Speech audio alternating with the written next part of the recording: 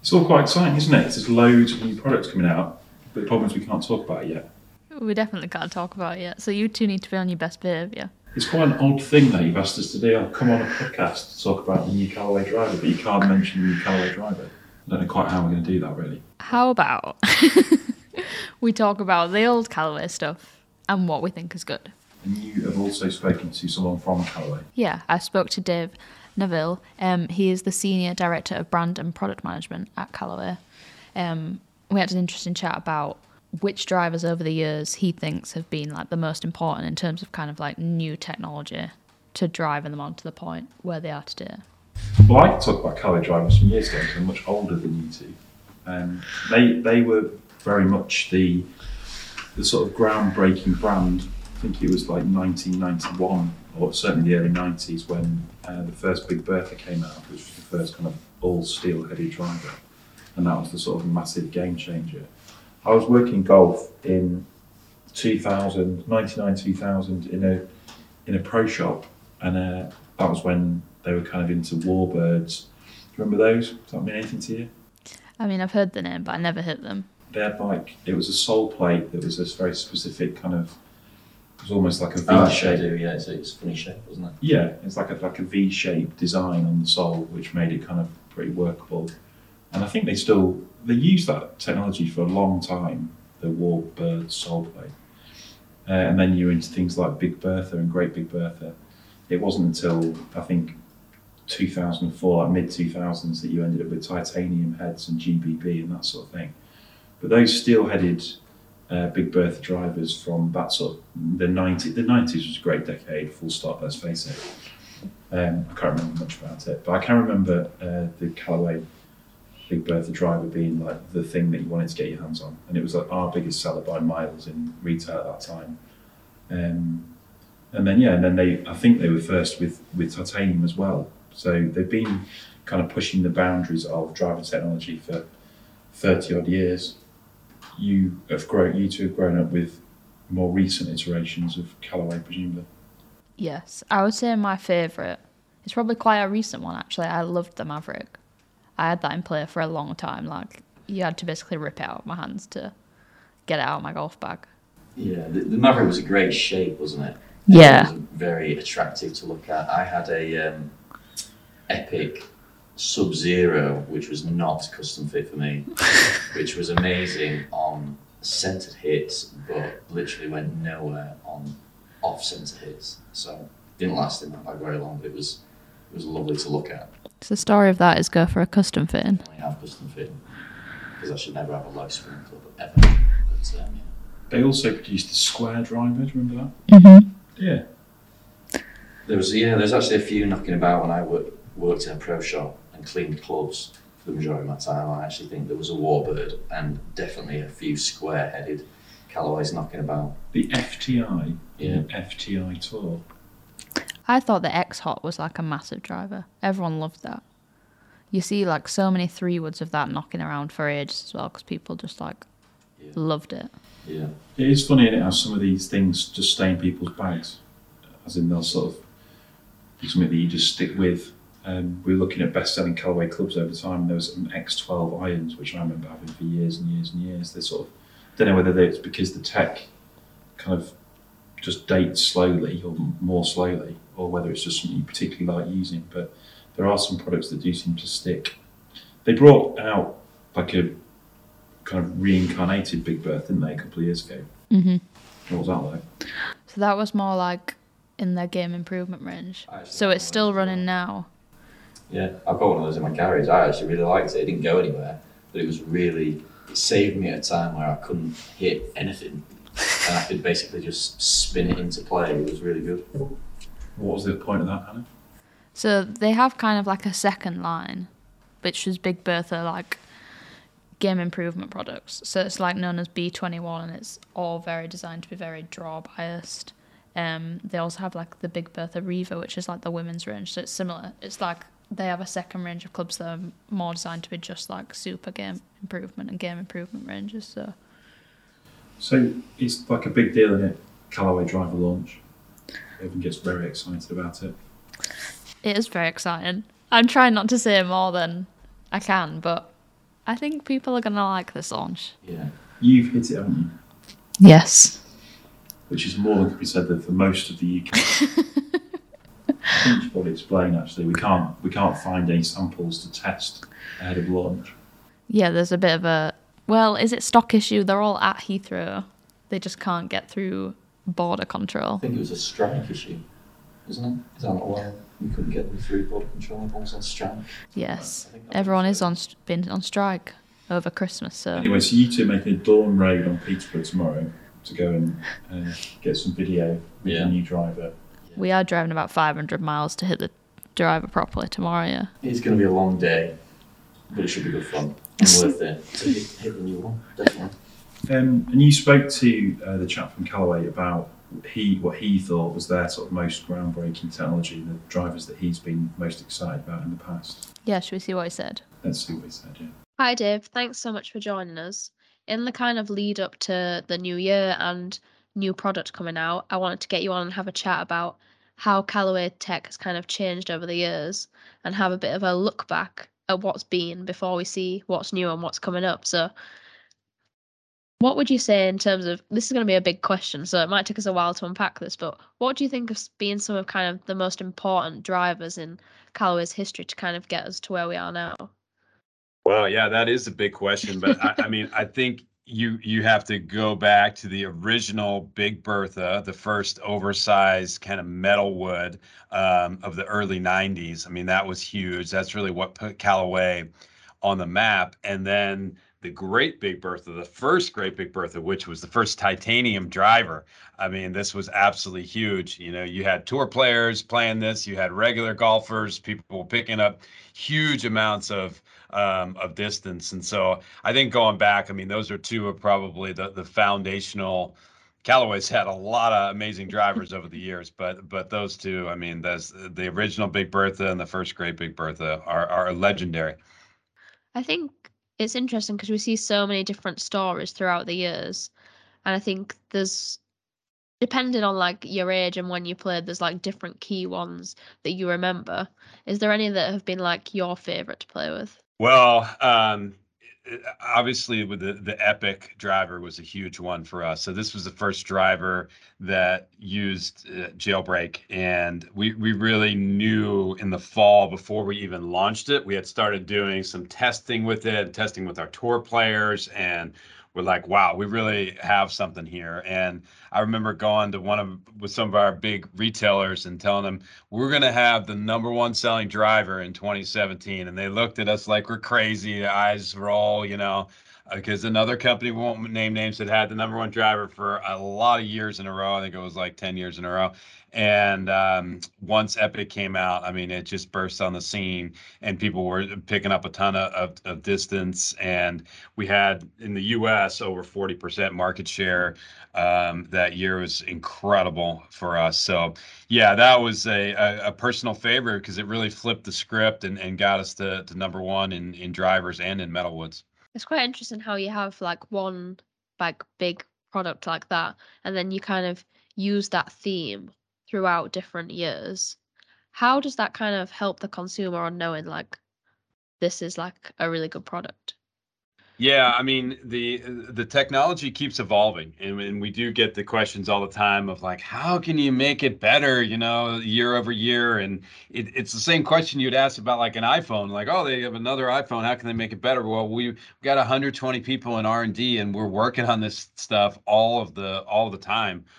So one of the big advances we've made in the past few years is around artificial intelligence and AI, and what that allows us to do is a couple things. We can do a massive amount of prototyping that we couldn't do in the past. So in the past, we would have 4 or 5 different prototypes of a face, and we'd kind of test them and then just pick the best and go with it. Now we're able to do thousands of those prototypes virtually, and the computer, the AI, is telling us which one is going to be best. And it creates a type of face that humans couldn't do it by themselves. And that's really, really exciting.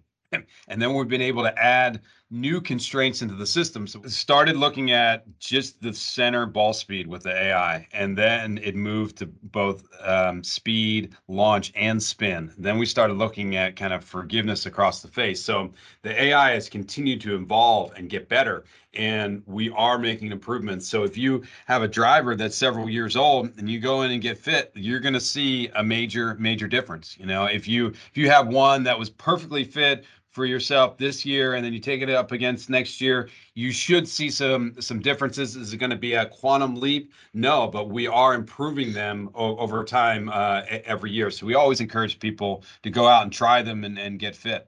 I think that was really interesting. I mean, it is amazing, isn't it, that we're talking to Dave, who is right at the cutting edge of this stuff for one of the world's biggest brands, and still sort of speaking so fondly about the breakthrough that Big Bertha stuff was 30 years ago. It's absolutely amazing.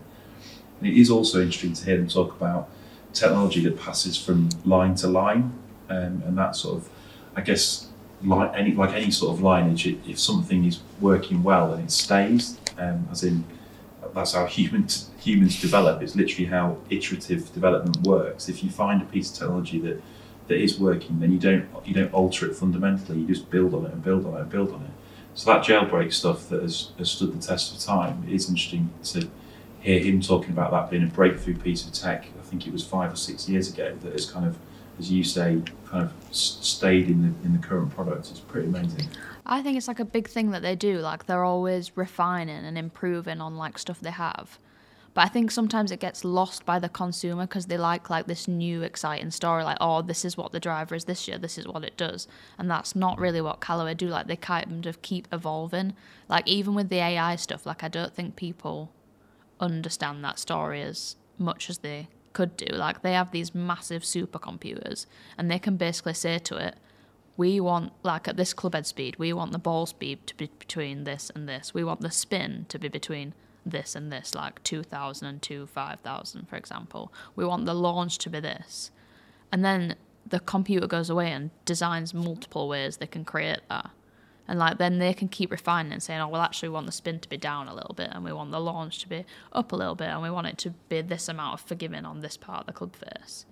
So like you've gone from before where literally every single design they had to hand make with a machine and then test it with a robot. This computer can just create this simulation and tell them how it's going to perform, and then they can just decide if they're going to do it or not. So you've gone from like thousands of hours to create an iteration of a club to be able to do it in like milliseconds, basically. Yeah. So think of how many more options you can test in that year period before a new driver comes out. Like, it's so much easier to test different things and make an improvement because like the time saving is huge. Yeah, and I think there's a couple of things with that. I think first of all on the sort of continuity of technology point, like a lot of the brands are sort of damned if they do and damned if they don't. If they keep that tech story the same, and if they've got some tech that's working and that remains the narrative from one launch to another, then there's the risk of the consumer shrugging their shoulders and saying, well, my current Callaway's got jailbreak or whatever else. But if they ditch it completely and start again with something new, then I think that's also frustrating for the consumer, because they'll be like, well, this time last year or 2 years ago, you were telling us that this was the fundamentally going to be the game-changing piece of technology. Now you've ditched that completely. So it's like, where do they go with that?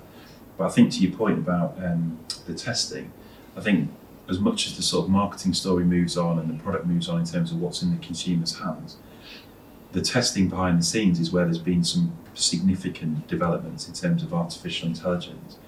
Because we know that all the brands in any product, not just golf clubs, occasionally will get a dud, and it's something that comes to market and it just doesn't work when it's actually in consumer hands. And it might have had the best robot testing ever and the best data ever, but when people are using it, it just doesn't work. And I think what we're seeing now is the evolution of that testing process. So what is coming to market is much more likely to work when it's in human hands because the AI, because the testing technology, as much as the technology in the golf clubs themselves, has improved. So what they're bringing to market is much more likely to work when a person uses it.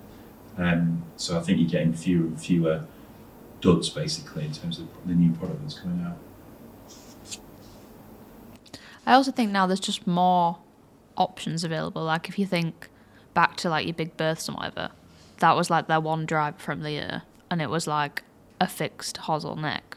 and there wasn't much you could do with it. You go get fit and they'd say, right, you need a 9, 10.5 or a 12 or whatever. Yeah. And that was like basically the end of your fitting. There might be a couple different shafts. Now you can have like, hundreds of different shaft options. You've got an adjustable hosel where you can tweak the lofts like every half degree. You can move the weights on the bottom of the club head. There's like 3, 4 driver head options to pick from. So like, as well as just there being new technology, there's also like multiple variations of the club. So if you slice it a bit, or you draw it a bit, or you hit it high or low, or you don't spin it enough, you spin it too much, like there's always another option that you can try. I think sometimes that's get lost. People think, well, why have they brought more drivers out? Well, actually it gives you like these 2 years worth of products that are all performing in like a slightly different way. Yeah, I think that, just in terms of our product testing for this year, like that to me was a massive learning.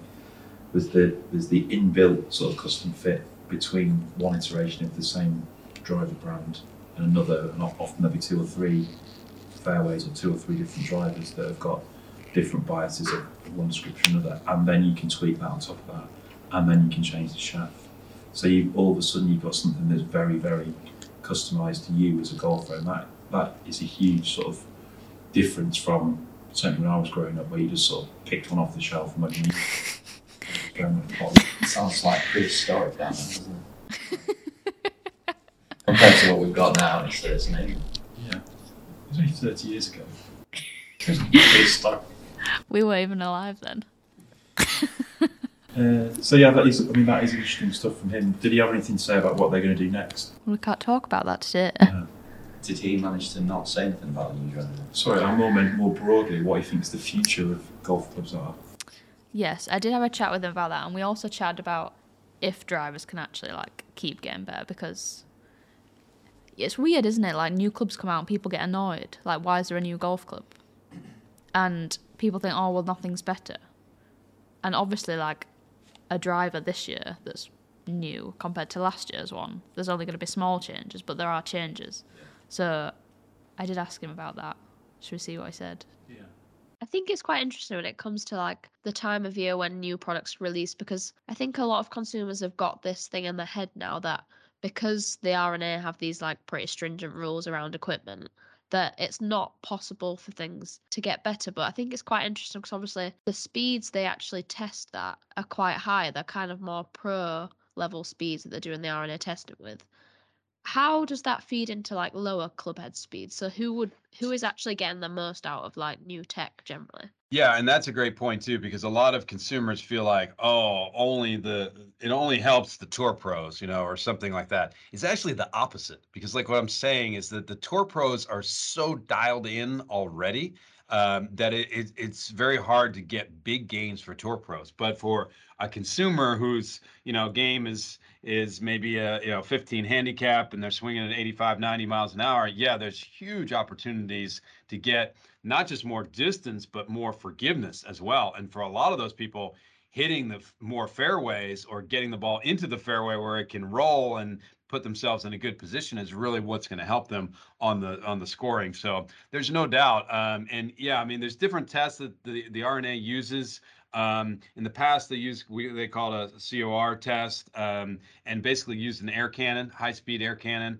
And the test now has moved to a CT test, kind of a steel ball at a lower speed. So we're able to work within those rules to get people more speed and more distance, as well as more forgiveness. So we're always going to stay within the rules, but there's still plenty of innovation out there. Yeah, I think on that point, like, how far do you think tech can keep going within those rules? Well, I mean, if you think about it, what we're doing with AI over the last 5 years and continuing to invest in that, and now putting more constraints into the system to get something that's kind of more customized to your game. And then, as you were talking about, now drivers are getting a lot more personalized. So how far can that go? Could you have a personal driver just for you? Could you have a personal driver face that works just for how you swing it. I could see that happening down the road. The materials have gotten better. The use of carbons, the use of titaniums, the high strength titaniums have gotten better. The use of weighting, to kind of polar weight some of these drivers to make them more forgiving. There's a lot of opportunity there. We talked about the sliding weight tracks and what you can do there. So yeah, I mean, I don't want to say it's endless, but there's runway for sure. It's quite funny listening to you with a cold and a hangover talk to a very eloquent American. They've got amazing phrases, haven't they? I mean, who says that? Who says there's runway? Also, he's not played much golf in the UK when he's talking and he's like, if we can get it in the fairway, we'll get more roll. You've not seen the length of the grass over here. The ball's not rolling very far. Not getting much roll at the moment. He did on my winter foursomes when he frozen. That customisable stuff is. It's not where your brain goes, is it? Not at all. I've thought for a while we must be at the limit of how fast the face can be. Because you'd sort of naturally assume that's where everybody is anyway. But listening to him talk about customising potentially having a totally customised face for your game, your swing, your desired flight.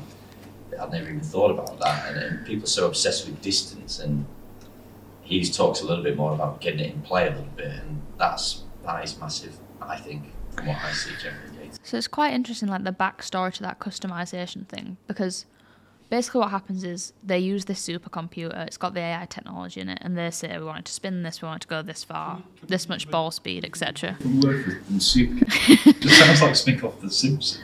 Very big computer. But basically it spits out this design, and the back of the club face is really textured. So loads of different areas have different depths and different thicknesses. And what that means is, say, if you hit it slightly out the toe, the club face behind that is textured in a certain way to drive up the ball speed there. Because normally, if you hit it out the toe, it's further away from the centre, so your ball speed would drop. So it's trying to prevent that. And it also knows that certain people, or generally people, hit it out of certain areas, so like high toe, low heel.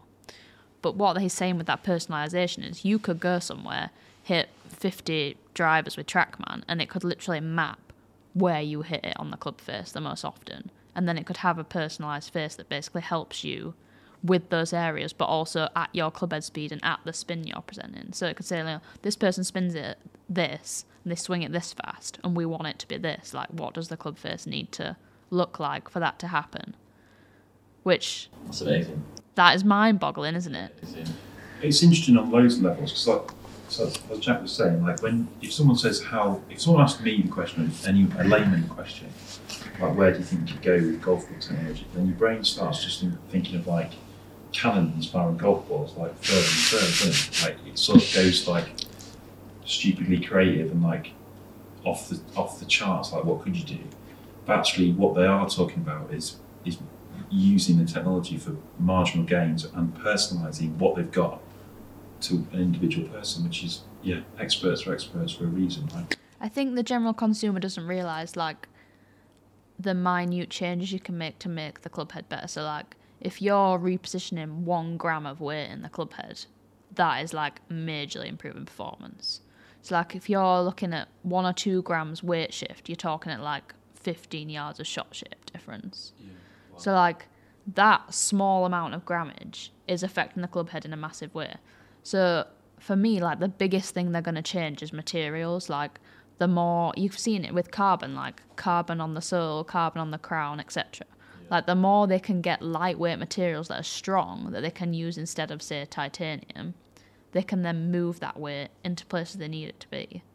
So, like, I think people underestimate how much more can be changed because, one, they're doing so much material research. They're, like, way out. Like, some of the stuff they'll have that they know there's a material they can use, but they just can't physically work out how to weld into the rest of the head or stuff like that. Yeah. So, like, a lot of the tech is, like, miles ahead, but not ready to be used yet. You explain it very eloquently. I've watched some videos that are coming out where you've explained the same point very eloquently. But I think it's quite difficult to get those things to penetrate or to land I'm assuming, because you're saying 1 gram, people are going 1 gram, and then you're saying 15 yards of difference, and people are saying we have heard that before as well. So it's quite difficult, I think, to get that technology stuff to land unless you go and hit the stuff. So we've spent a week hitting this stuff, and I cannot believe the performance difference between the last time I've been for a fitting, which was probably 2 or 3 years ago, and now.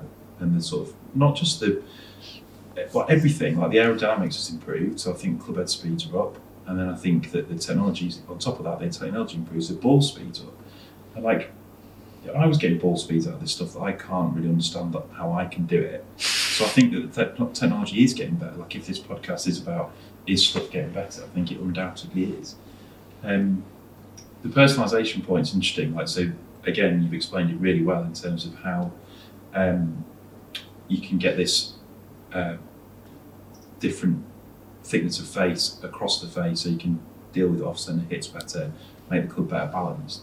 You just wonder how scalable that is. So if someone is always striking out the toe, and you're saying that the next development might be that they have an individual face which benefits a toe strike, how do you scale that from a manufacturing point of view? You can't make infinite varieties of head, can you?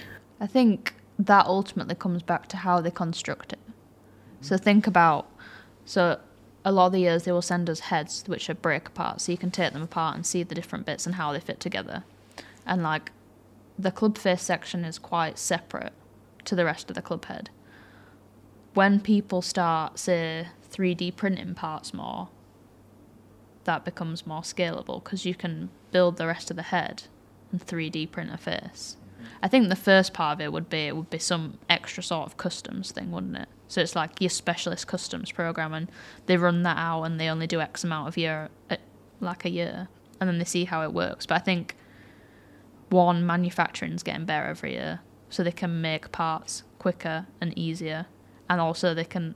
The biggest challenge is actually getting all the parts to stick together, weirdly, which you wouldn't think about, and also like what they're using to stick the stuff together, because even like the glue and the welding, like that's extra weight that's taken away from the other materials and the other tech. So like I think manufacturing's getting better, so it'll come quicker than you would think.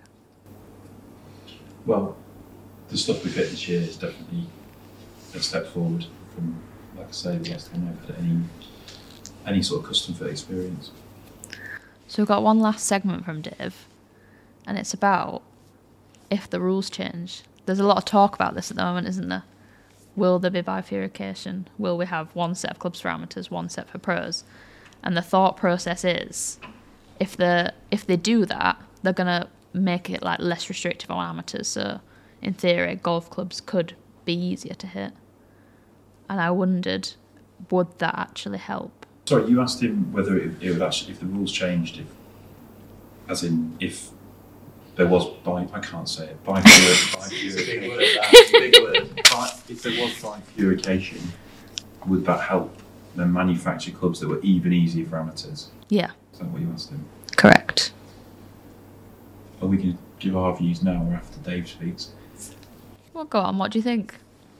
Well, I've no idea what the answer is, but I would imagine the answer is yeah, it would. And I think that this bifurcation question is like really tricky, isn't it? Because people make the argument that you want to be playing the same games in pros are, blah, blah, blah, blah, blah. And then the counter argument is all the stuff about but handicaps haven't come down and golf's not getting any easier. And all of this feeds into like how golf courses are set up, and golf courses are getting longer and all the rest of it. And there's lots of stats surfacing at the moment where people are saying if you can only hit your 5-iron 175 yards, then you should be playing a golf course which is no longer than sort of 6'4". And I think that the more data we get on amateurs playing golf, the more it will be demonstrated that the golf's not getting any easier for your average player. And actually we should be chopping trees down, we should be cutting the rough, golf courses should be shorter, and golf equipment should be trying to make it easier. So my instinct would be that bifurcation of the rules, if that did allow for manufacturers to make golf clubs easier for amateurs, which I think it would do, then that'd be a massive positive thing, because the game's still too hard for most people, hence handicaps. I agree. I'm just in that awkward bit in the middle where some tournaments I'd have to play pro clubs and some I'd have to play amateur clubs, which I think would be really annoying. You're not the majority, are you? No. And yet, like, when people say games getting easier, well, why have you got a handicap then? Yeah. Why are we not all off scratch? Pull it off well in other sports, don't they? I think in, for example, American basketball, I think high school, college and pro, the pitch or the court, the court gets bigger and the hoop size goes up and gets smaller. Is that right? Yeah. No. Do you know what I didn't know until recently? In women's basketball, the hoop is slightly lower down, which I mean makes sense relative to like average height, but it just never occurred to me before. You're saying in amateur basketball, the actual goal thing is small. I believe so, yeah. So I think NBA are using a taller net, but it's smaller. But if you're a high school player, it's shorter and wider. It's just like Ted Lasso in reverse, isn't it? It was trying to Yeah. on the basketball pitch. But I think it definitely helped, you know.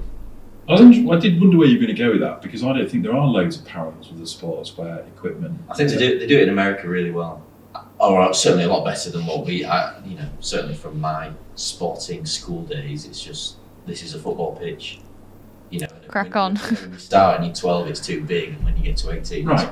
So I think that is a good parallel. It's kids' sport. Maybe that's because that's the sort of world I live in. But when you're trying to get kids playing sport, you're trying to make and keep them playing it. You want them to be successful at it and for it to be easy for them. That's why when you go to a bowling alley, it has bumpers down the sides. And it's why when they play rugby, they don't whack into each other. They use tags. And it's why when they play football, they play on smaller pitches. Yeah.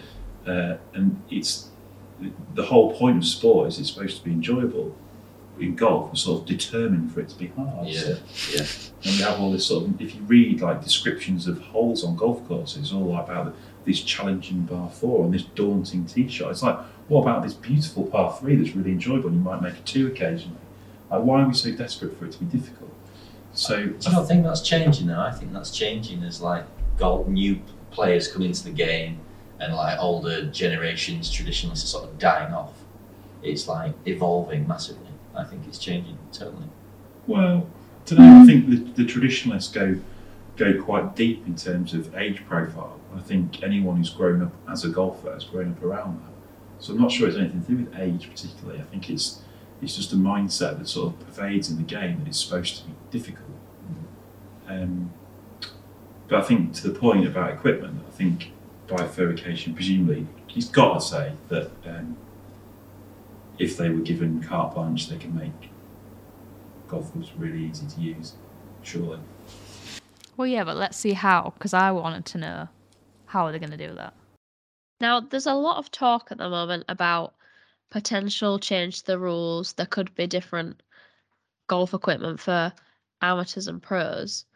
Theoretically, if they lifted the rules for amateurs, so there was less strictness, how much difference do you think that would make in terms of performance? Like, how much do you think things would advance? Yeah, I think it really depends on which rule that they lift. You know, one of the rules obviously is around the size of the head. 460cc, people hear that all the time. 460cc is kind of the max, and they've maxed that out. Well, if that wasn't a rule, you could have driver heads that are 550cc, 600cc. You know, at some point they become too big and they would be unwieldy. But you could have drivers in the 500 range, 600cc that could be really, really forgiving, no matter where you hit them across the face. If they were to lift, they've already lifted the COR rule, but if they were to lift the CT rule, which is kind of parallel to the COR rule, you could start to see, some faces that were really, really aggressive and had hot spots. The ball would really jump off of. So those would be two of probably the big ones. They also have a rule around plane in shape, basically. That it's called that. Although if you look at a lot of drivers, they don't look super plane in shape. But if they lifted that one, you could have some really wild looking designs. You could have wing type of shapes on them and some kind of crazy different things. Like if you think about how some putters look and they have wings and all that. You could do that with drivers, and that could get the MOI and the forgiveness way up as well. I love reading through the equipment rules because there's some really niche rules in there, and you think, how did they come up with that? I think there's one for putters where it says putters cannot be in the shape of a dog, and I always think, how did that end up in there? Like, why did someone have to write that into the rules? Did someone have a dog putter that was suddenly making a lot of putts, so they had to put a constraint in there? Yeah, I mean it's pretty wild. I will defer. I don't want to make too many comments about the rules and all of that, but to me, it's all about growing the game, and not necessarily the game is hard enough as it is. So I don't think anything that makes the game harder than it already is to me a kind of a bad idea. Now, I thought that was interesting because there's some stuff that's obvious, like when he talks about the CT, he's talking about the face being able to be basically springier. So the face would be able to bend more, you get more ball speed. What is CT? Characteristic time. Feel better for now. It's like how long the ball stays on the face for before it rebounds. Okay.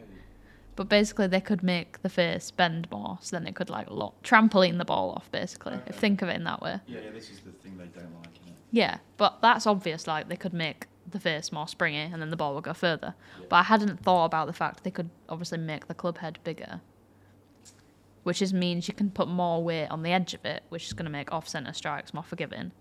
And also, I hadn't thought about the fact like you could have the driver like any shape you wanted. If you think about all the funky designs you get with putters, and like a driver generally is basically just round. It's not really round, is it? Well, you know what I mean. Elliptical. Yeah. Curved. Oval. Fairly plain in like shape though. Pear-shaped, that's probably the best one we've got. Right, but surely there must be some aerodynamic reason for that. And if you could have like enormous driver heads, there's not going to be a compromise with aerodynamics. Mind you, I suppose planes quite aerodynamic.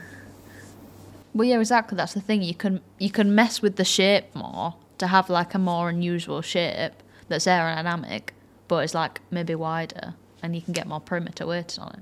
Yeah. And also remember, you can make the face springier. So how aerodynamic does it need to be? Because you can get more ball speed than from the club face. So like, I guess people talk a lot about like the balance of different things in current clubs, because if you're changing the aerodynamics and moving the weight and it's affecting like the spin and the speed, but actually you're not having to do that because you can change the shape and get it more forgiving but still have ball speed by doing something different with the club face. The other thing, I guess, like for context, is you're only really talking about moving the bottom end, aren't you? So I know they don't, but if you said that all of the best players, iron players, still use blades, for argument's sake, I know they don't, but there are some people that choose to do that for performance reasons. And those people are not going to move to something that has got an enormous head and a springy face because they're looking for other characteristics from their golf club. So you're actually only talking about the equipment changing for the very, very bottom end of players who are going to use this sort of tennis racket-sized golf club with a super springy face. And that, I don't see why you wouldn't allow that, because that's more people playing, more people enjoying the game. And if you need to make a rule that says that elite amateurs and pros don't have access to that kit, then so be it. Imagine how much easier it'd be taking your kids to play golf if the head size was like double. It'd be, so much more fun, and they'd actually make contact with it, and it'd be so much better. Yeah, it would, yeah. How long do you think they could play the course then? What do you mean? The kids, you wouldn't have to start from like when I started, you'd like start the 100-yard mark or whatever. Yeah. If you had some tech that was a bit easier to hit, then you'd feel like you could actually like... Yeah. Get on the golf course earlier. Yeah. Like you'd stay in the game. Yeah, just be way better. So yeah, I think it's interesting to hear that I suppose he would, but it's interesting to hear that he says that there would be big advantages if the rules changed. I think it's interesting to think how they would do it, because you always think, oh well, they must be able to do something better, but like, what would they actually do? Yeah. Anyway, none of that's coming in yet. Anyway, because the R&A have been working on these rule changes for a while. Anyway, it's really interesting to see what you two have got to say about the new Callaway when you finally get into it. Yeah, I've really enjoyed hitting the other clubs that we have managed to get hold of. So Can't wait to get my hands on the driving. See how the journey goes. I'm not looking forward to the like 5 something wake up in the morning, but I'm sure the product's going to be worth it. Anyway, if you want to see the reviews, they will be up on our YouTube channel. We all have also got a podcast coming about all the new technology and everything else. All things something, Callaway something, will be on the website. New Callaway something. That's not the name, just a disclaimer.